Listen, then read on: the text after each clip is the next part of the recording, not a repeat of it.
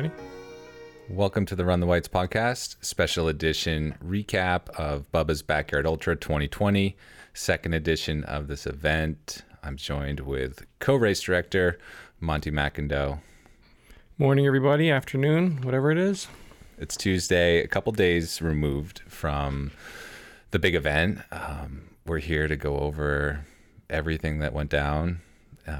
This is the highlight of our event season, which was broken down to this last skier standing in February and our Friday night vertical through the summertime. But this was the closest thing to some normalcy that we saw this year. Yeah.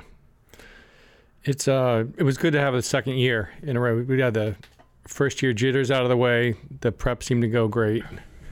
The event pulled off without a hitch. And we have it's a very exciting event.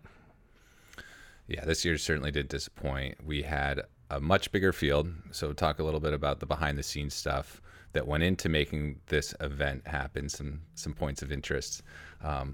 Feedback from last year and just what we saw, we thought that a bigger field, we had 19 runners last year. So we thought maybe 30 was going to be a good amount, 40 would be pushing it, 50 max. And that's all because of the nature of the course, the single track, and not wanting to bottleneck. But what we learned was that the bottlenecking in the conga lines, it doesn't really matter. This is a much different race than the first person across the finish line. Yep, I think with the bottlenecking as a hypothetical issue became people ran with their own groups. There was groups and sets of runners that came in together. It's like water find its own level. So if you're a quick runner, if you're going to be running with the quick people, but there was enough people that you're going to have a group that's comfortable for you. So it really didn't become an issue. No, and we had to get a permit. We had this capped at 30 people waiting on a permit from the town of Conway, which was something we didn't do last year. Just being our first event, not sure on the protocol. So we had to go through permitting and make sure that was clear before we had this event and then have the town shut it down before it even started. So that was one thing that we'd been working on going into this. But as we looked at like the field going to the race, a lot of unknowns, but there's also people coming back, bringing experience from last year's event or maybe some other last skier standing. But there's a big wild card of experience going into last year, so we had no idea what to expect. It went 25 hours with Ed Clifford winning and everyone taking some notes along the way of what to do next year. So this year, looking at the start list, I saw a lot of people that like I thought could do really well, and then people that I knew were going to do really well, but with an event like this, you just never know. You never know how strong someone's feeling going into it, how their strategy is going to work out. And then, of course, like the unpredictable. Yeah. You looked at an ultra sign up, the things that had people done before. And I was thinking, outside, it's going to be in the 40-hour range. So I cleared the calendar, cleared it for Monday.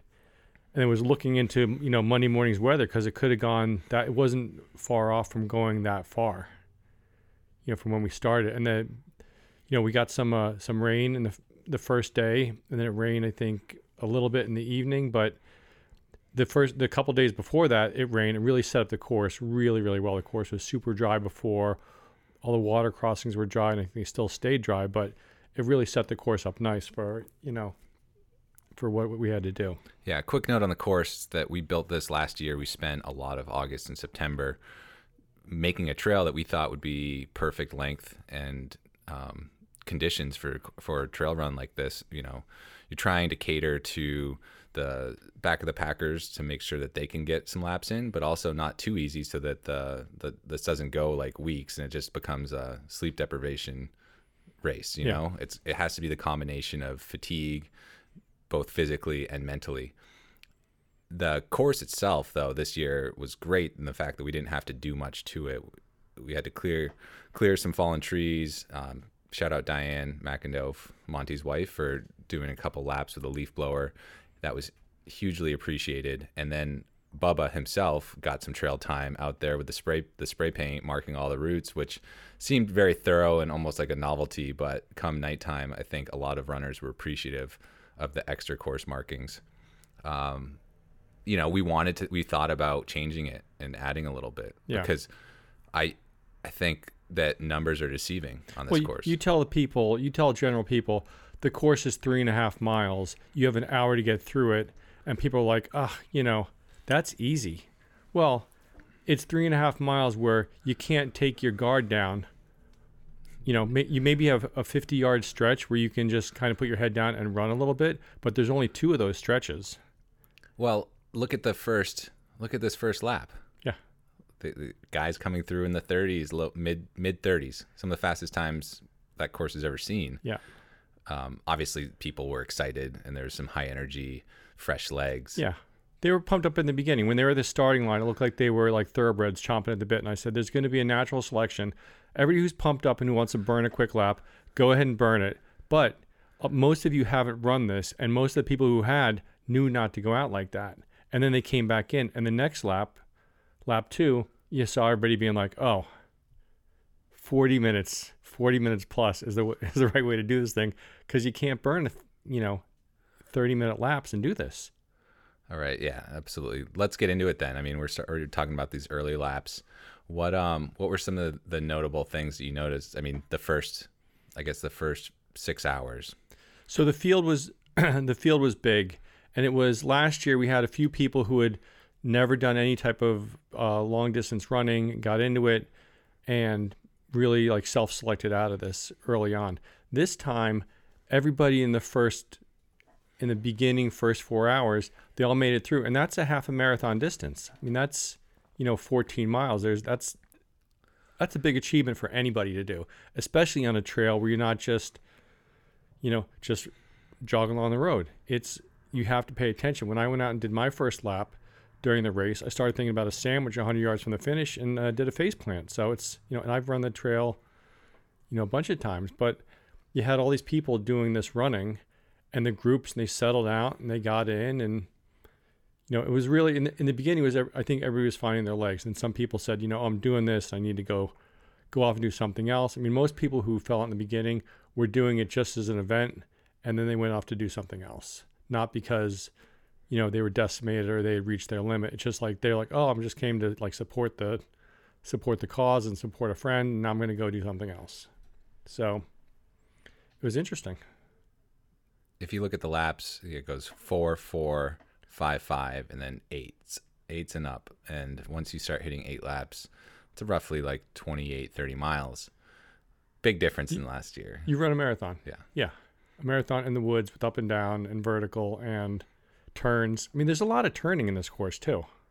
There's not, like you said, there's no real straight punches. I mean, the other thing I'm going to add is that this course is new. It's not broken in. I don't know that it'll ever be super broken in the fact that soft, loamy pine floor, hemlock floor, beechwood, like it's some raw trail. Spongy. It's spongy, and it sucks the energy out of you.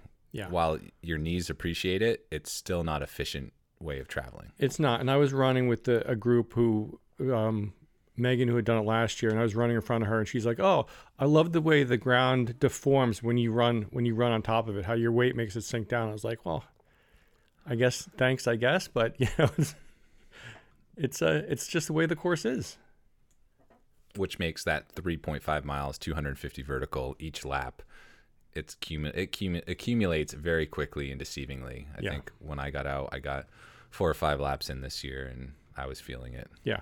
I felt it too. I got in 3, and I was like, at the end, walking the course would be fine for me. All right. Well, let's jump into some storylines. We like to pick a few things, a few standouts, things that we noticed this year, things to chat about. What do you got? Well, let's go through boring stuff first. Oh, you want to keep going? Okay. I want boring stuff first. All right.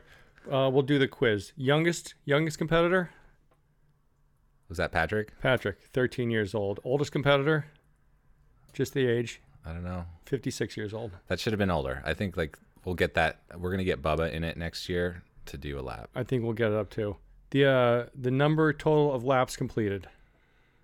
Well, we pre-calculated 625. What did we end up with? 616. 6:16. All right. That's so that last one we did was with the volunteers. This is only competitors, right? That comes out to almost 26 days of running if you add up all the hours, which is in terms of steps, it's 6.6 million steps on average. Okay. Right. The average runner did 14 laps, which is just under 50 miles Now that's impressive. on average. That's impressive. Okay. So there was 10 women and 34 men. So all right. So that's all the boring stuff. That's not boring. Not boring, but it's makes sense. You look at this course, and by the end of it, it was pretty burnt in. Yeah. It was sexy looking at this trail, from before the race and after the race. It's like what we do with Friday Night Lights after a night of skinning on fresh snow, watching these zigzags, and there's like triple wide single tracks going up Black Mountain. This is very similar. Like it's like artwork to me to walk the course at the end of an event like this and see what 616 laps will do to a course. 616 laps on this. If you'd put it in miles, it would get you from Bubba's house to Breckenridge, Colorado. 2,100 miles away. Yeah, almost the length of the AT. It'd be a nice little maybe next time. Ragnar. Yeah. All right, so Stories. Patrick Laughlin, right? 13 years old, went out, ran, did 10 laps, 35 miles. Awesome performance. Awesome. And he went, did you see that on Strava? He went out and ran like a 6-minute mile. Yeah. Just, spinning it out, just emptying the tank. Yeah. Get that lactic acid out.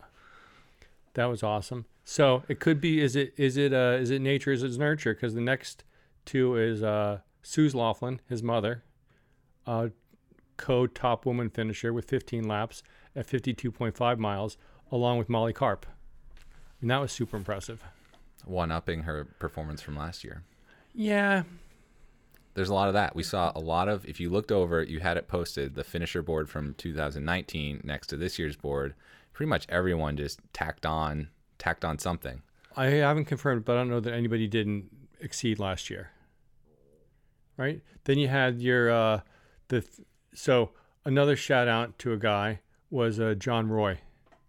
I had him. He was the dark horse. Dark horse, grinding it out, putting down laps, had his whole crew there. It was super solid. I mean, it was super, super supportive. And the best quote from somebody in his crew was like, "He's a little excessive." I said, "Yeah, he's excessive. He's done 24 laps. He's at 84 miles." And if you looked at him, you wouldn't say a classical runner. Just dieseling, motoring, showing up. Great. You know what he had? A great attitude. Absolutely. Yeah. Built like a brick shit house, for lack of better words. Yeah. Yeah. John Roy was my dark horse. I had my other dark horse for the event was going to be Rem. Rem. You never know. Rem, No. He's put in a lot of night stuff and stuff around here in the Mount Washington Valley. He's come to last year's standing, but this is a new event, and he got out dark horsed. Yeah. Simple as that. 21 laps, 73.5 miles. I mean, he did great. He left nothing in the tank. No, that lap, he went out, and this is something I said at the beginning of the race, is like, I don't want to see people call it when they finish their last lap with 10 minutes left. Like, push it. Like, either get out, start that next lap, and turn around, or start that next lap and time out. Like, give yourself a shot. The thing is, if you start that next lap and you're like on the fence, you're going to want to finish it, because that lap isn't going to count. If you time out and you spend all that effort to do another lap and it doesn't count in the results, it's a bit of a wasted effort. So that's the carrot. People reach this halfway point, and if they're like on pace, it's either make or break. But when Rem walked out, he was the walking dead. Yeah.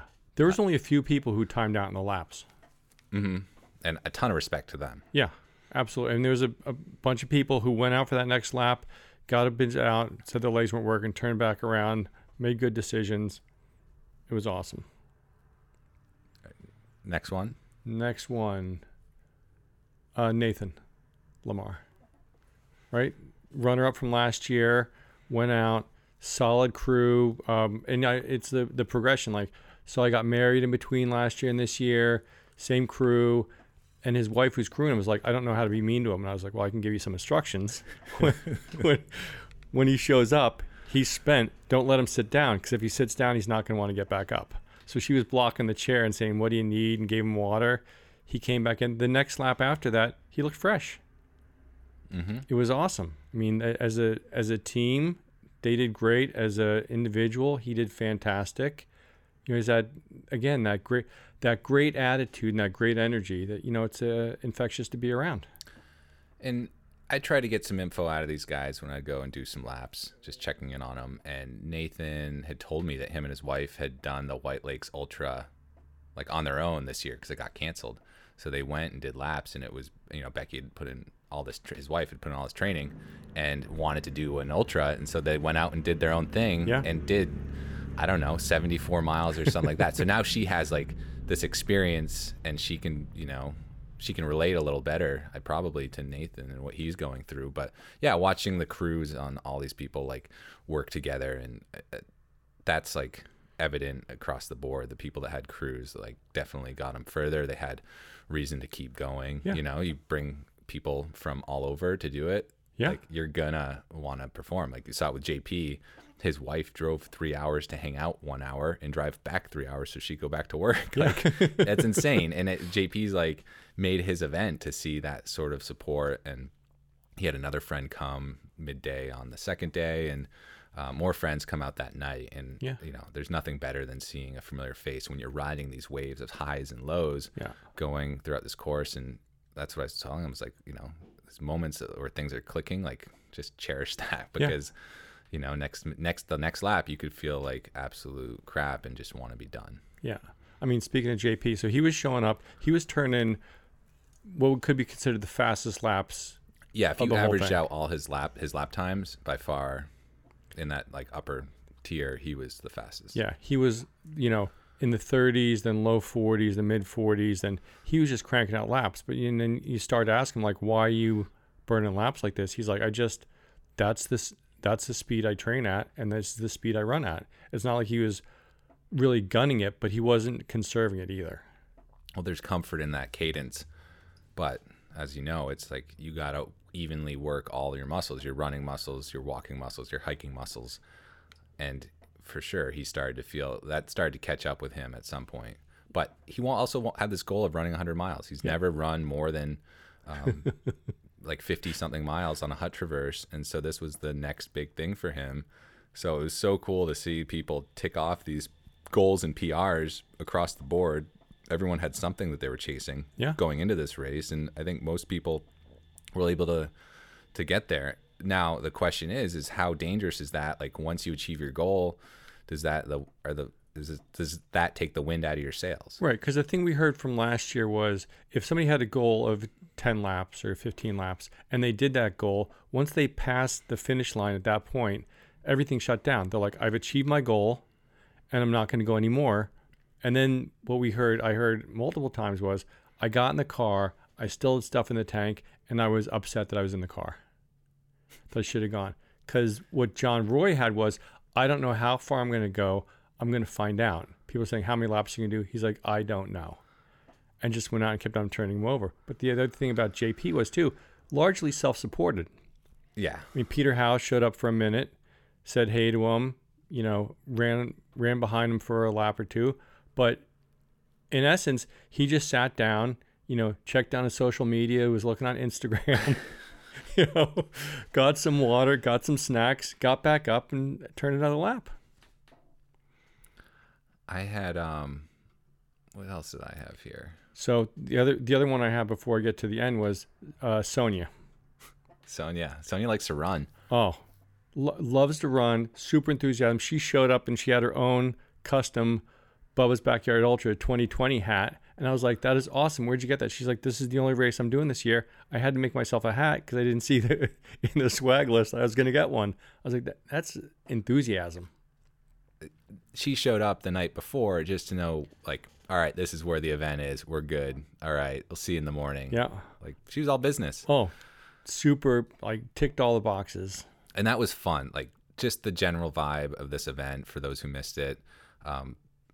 Awesome people. Like, stuff like this, it attracts, an eclectic group, but everyone has this like thing in common. I don't know what it is, but they're there. They're willing to test themselves. They're part of something special, this community.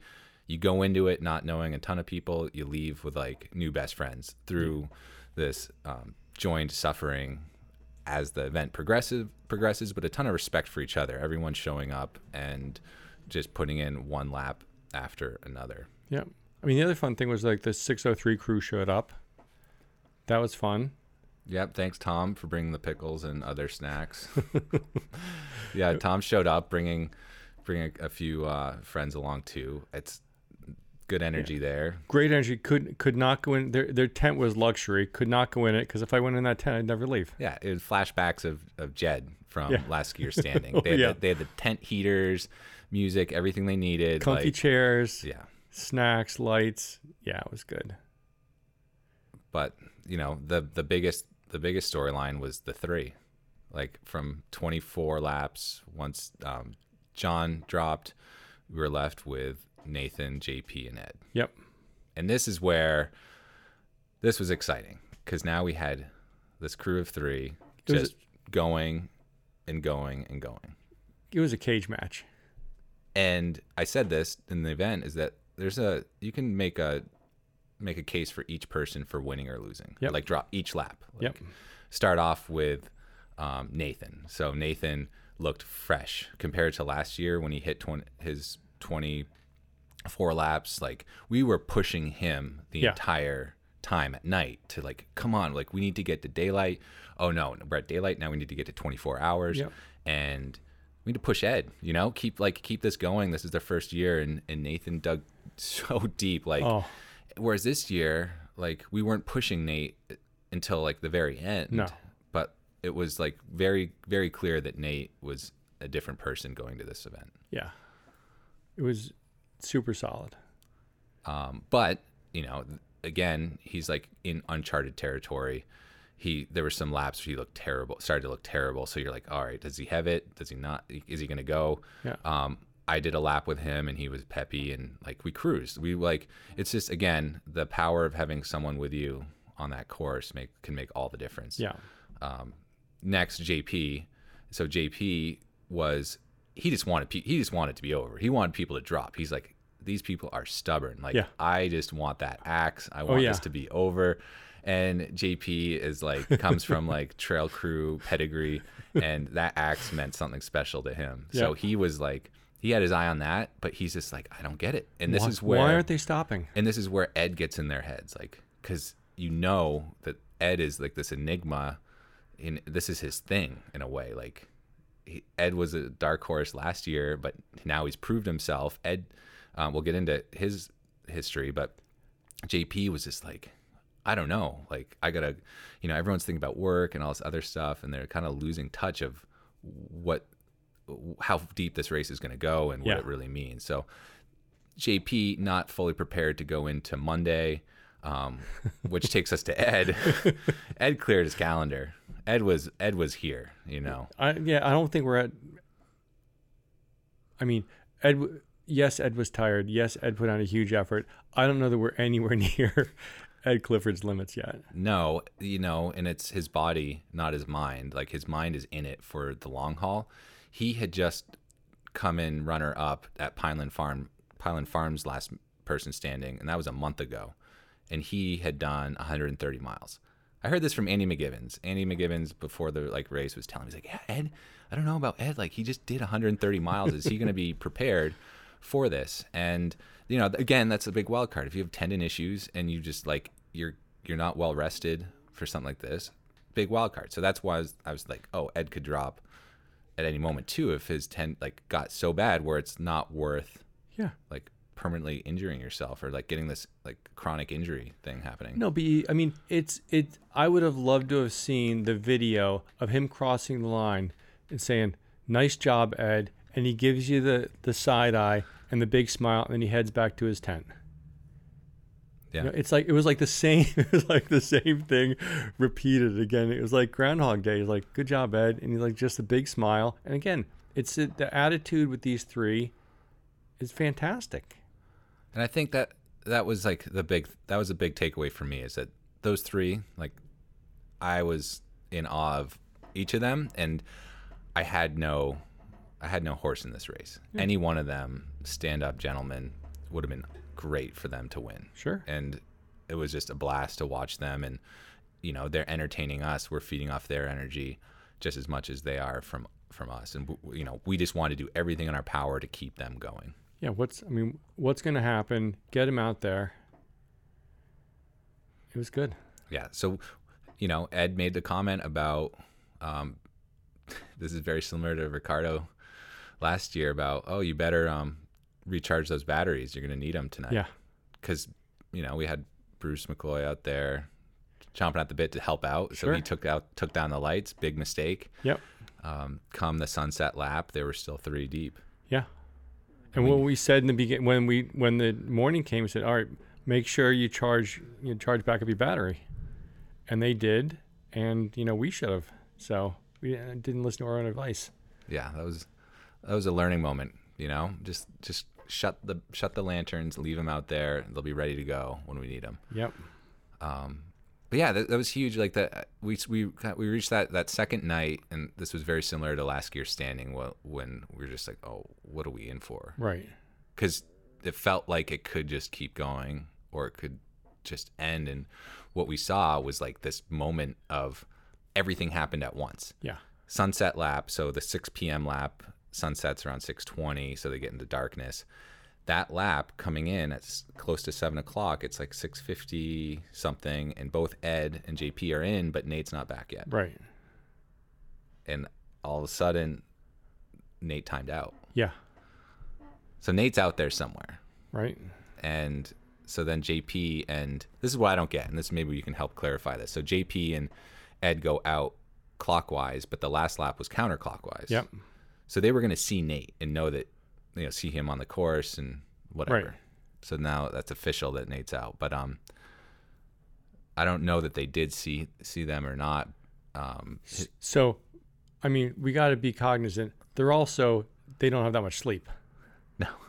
So, yeah, ultramath is very foggy at this point. We got an hour and a half, but they're now, a day and a half plus into this thing, and 100 miles plus. So they go out. I don't even know that JP. So they went out for their final lap, Ed and JP. JP goes out, turns around. I go to check something in my car, and I hear somebody say, JP's back. And I'm like, something, he forgot something happened. I'm having flashbacks to last year standing. Just like last year. It's like Kanoa coming down. Oh, yeah. I told him I forgot my light. All right. I'm like, oh. So then he's sitting there, and he's sitting, and he takes off his shoes, and he says, I'm like, he still had, with the laps he was doing, which the lap he just did, he still has time to go back out there and finish his lap. I know. Like, what, like, and it's just that he knows that. He knows that too. Oh, yeah. He knows that he probably could have knocked out another lap or two, but like, that's his mind was right. out of it. So the other thing, the just notable thing that happened during the event was Ben Quist was there, who came in third last year. He went out and said, I don't want to really run, but I'm just going to see, my tendons hurt. I'm just going to see what I can do. Went out and burned a 28-minute lap. Mm-hmm. Clockwise. So fine. But I was like, JP, you can go out there and still get this, and like, let's go. But at one point I had seen Ed and Nathan walking next to each other down the road from the clockwise path, and I'm like, that is such a, I mean, maybe they don't think, that is such a head game. Like, I'm right here with you. Like, if you go to the bathroom, I'm going to go to the bathroom. You get a drink of water.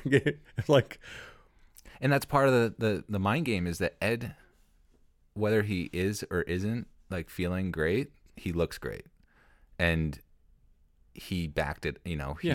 He's in everyone's head because he just did 130 miles, and he looks like from the month before. Yeah. He won this last year, and this year he still looks strong. Yeah. If you want to do World Series of Poker, that guy, you cannot tell how he's tired. Okay, he's tired, but you can't tell it he's tired. Yeah, and everyone's hurting. If you're hurting, chances are everyone else on the course is hurting. But Ed was mentally prepared. Like last year, he was ready to go 30 laps. Yep. And that was such a huge advantage over everyone else. And this year, he was ready to go into the second morning. Sure. Huge advantage over everyone else. Monday was on the table Yeah. for him, but not for a lot of other people. Right. If you're, and it's, I don't know the psychology of it, but if you're counting on other people quitting for you to win, he's counting on him going further than everybody else to win. Yeah. You know, He's got a system down. When we went into this event, Ed came with a plan. He had his crew, Dawn. Yep. Dawn was there, just taking care of everything he needed. Like, she's been through this before. He's so dialed. Really, you know, it just pays off. Like, having a plan pays off. Yeah. So I said, you know, Dawn, do you guys need anything? We have ramen, we have this, that. She was like, oh, you know, we started our hot food 2 laps ago. So they have a plan and a schedule. He knows what he's going to do. He knows what to expect. Yeah. He gets the course. And I'll try to see if I can weave a phone call in with Ed just to hear him do a little recap, because it is really fun to hear his side of things. He messaged me, you know, I asked him when he finished, like, what was going through his mind in that final lap. Did he know that he'd won it and everything? And so he got back to me the night of the event at like 11:30. Probably just got home to Raymond, New Hampshire, and yeah, he had some insightful words to say about like how he was still running scared, but he realized like he was on the fence of like making the cutoff. Like, we were waiting for him forever. Oh, yeah. I think he came in at like 7:55 or so, fairly late, but there's points in the course where you can look back and see through the woods, and he wasn't seeing anyone, so he sort of knew. And plus, we were really loud with the cowbells. Yeah. But it was for him and his average lap time. It was so late for him. It started going through my mind. What happens if he doesn't make it? If he times out, then we have a dual winner with him and JP. We never talked about that, because I'd already engraved the axe, and I had filled out the finish thing, all stuff you can scrub. But yeah, I think as race directors, we were at the point where we were no longer pushing people harder than we needed to push, because you know, Ed was really concerned about the well-being of the young guns as well. Like, he really cared about them not hurting themselves, and that's one thing we'll take into next year, is making sure we have more course sweepers into these later hours. Yeah. Because at this point, they're who knows? Like, someone could easily trip and wander when you start to get that sleep deprived. Well, that too. I mean, we live here, but we're really in the middle of nowhere when you get out there. There's, you know. Yeah, that course is deceivingly. You're pretty isolated. You're in this island. This suburban island in Conway, New Hampshire. So anyway, yeah, it was just, you know, the finish line, super emotional watching those 3, just give a ton of respect, and just like the performance they put on. You're like, this is kind of silly. We made this event. Here they are. But all the finishers pretty much walked away better people for coming to this event. And when you're mentioning the course sweepers, we want to give a big thanks to all the volunteers too. Yeah, I have a short long list here of thank yous and volunteers, like across the board. I mean, we put it out there. We need people for this night shift, this day shift. Would you just show up and we'll put you to work? And so that was everything from like course setting, clearing, flagging, lighting, setup, breakdown, cooking, cleaning, registration, timing, cheerleading, fire making, course sweeping, first aid. It takes an army to do 2 days of so-called eventing. Yeah. So that was really huge and makes it more fun. It's like you bring in more people that get exposure to this event. You got to thank Bubba and Mimi for just getting involved more and more every year. I think he was really hesitant to get this going last year. He asked a lot about liability and permitting, and I just let it go. I told him, Dad, everything's going to be fine. Like, this is a very capable, great group of people. It's not going to be like this big party. It's different, and you need to see it. And he saw it last year, and he's out there adding extra Bubba flags, putting his touch on the course, his signature. And that was really special too, that he's out there walking his dog. And it's really fun to watch the trickle down effect, so to speak. And then of course sponsors, it's not that we need a ton of sponsors. They definitely make it fun on a grassroots event like this. So beverages were covered pretty deep, from Tuckerman Brewing, Sufferfest Beer, Athletic Brewing, all donated stuff. Of course, Pierre down in the basement right now below us, grinding. He's roasting coffee beans that everyone got to take with them. And so, if anyone wants to get involved with this from a sponsor perspective, there's definitely ways to help out. And then we're already planning for next year's event, which is on the calendar, is October 2nd, because JP had already told me he was ready to go for next year. And honestly, I'm looking for a co-race director replacement, because I think it's time that I give it a shot.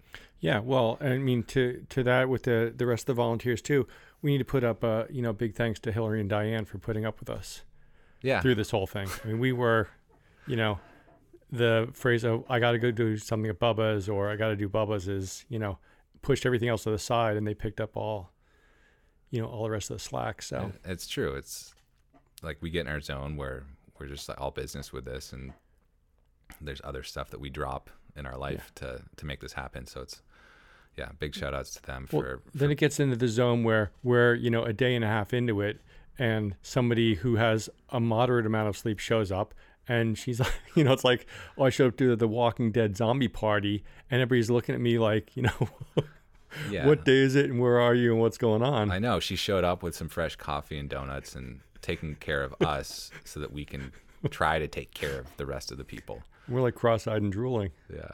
Other things here, we've got the Blackout 5K, 10K coming up November 7th. If you are looking for another event to do, see some more lanterns, if you're listening to this. Yeah, if you're listening to this, you're already you should halfway be there. Signed up. We've got about 30 people registered. Nice split between the 5K and 10K. That's up at Black Mountain. We'll be socially distanced in the parking lot. That's going to be a fun event. We'll probably cap it at 100 people. I think we should be able to get close to it. There's not much happening in November. Yeah.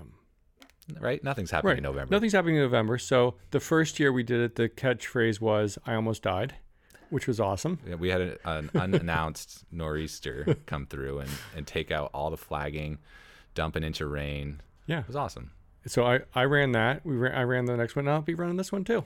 So if you want to come out and see a middle-aged non-runner go up and down Black, then you're welcome to follow me around. All right. Well, that's a great place to stop. Again, if I can sneak in an interview with someone, I like the follow-ups. I like a little recap from the insider perspective, because again, it's easy to watch this from the couch and be like, oh, it's just a 3.5 mile lap. Yeah. So we'll get someone else on, maybe talk to Tom Hooper. He seemed really confident going into the first few laps. Lots of smiles, lots of thumbs up. Oh, yeah. How that changes so quickly. But anyways, thanks again for everyone involved. Can't wait till next year, and we'll get the last skier standing going. So on the other end of things, if you like this event, last skier standing, equally as fun, and we're going to get that going as well. Yep. All right, Monty, thanks a lot for joining me, and appreciate all the people listening. And as always, if you're on the fence, any of these events, just go ahead and sign up. Sign up. All right. Bye. Bye.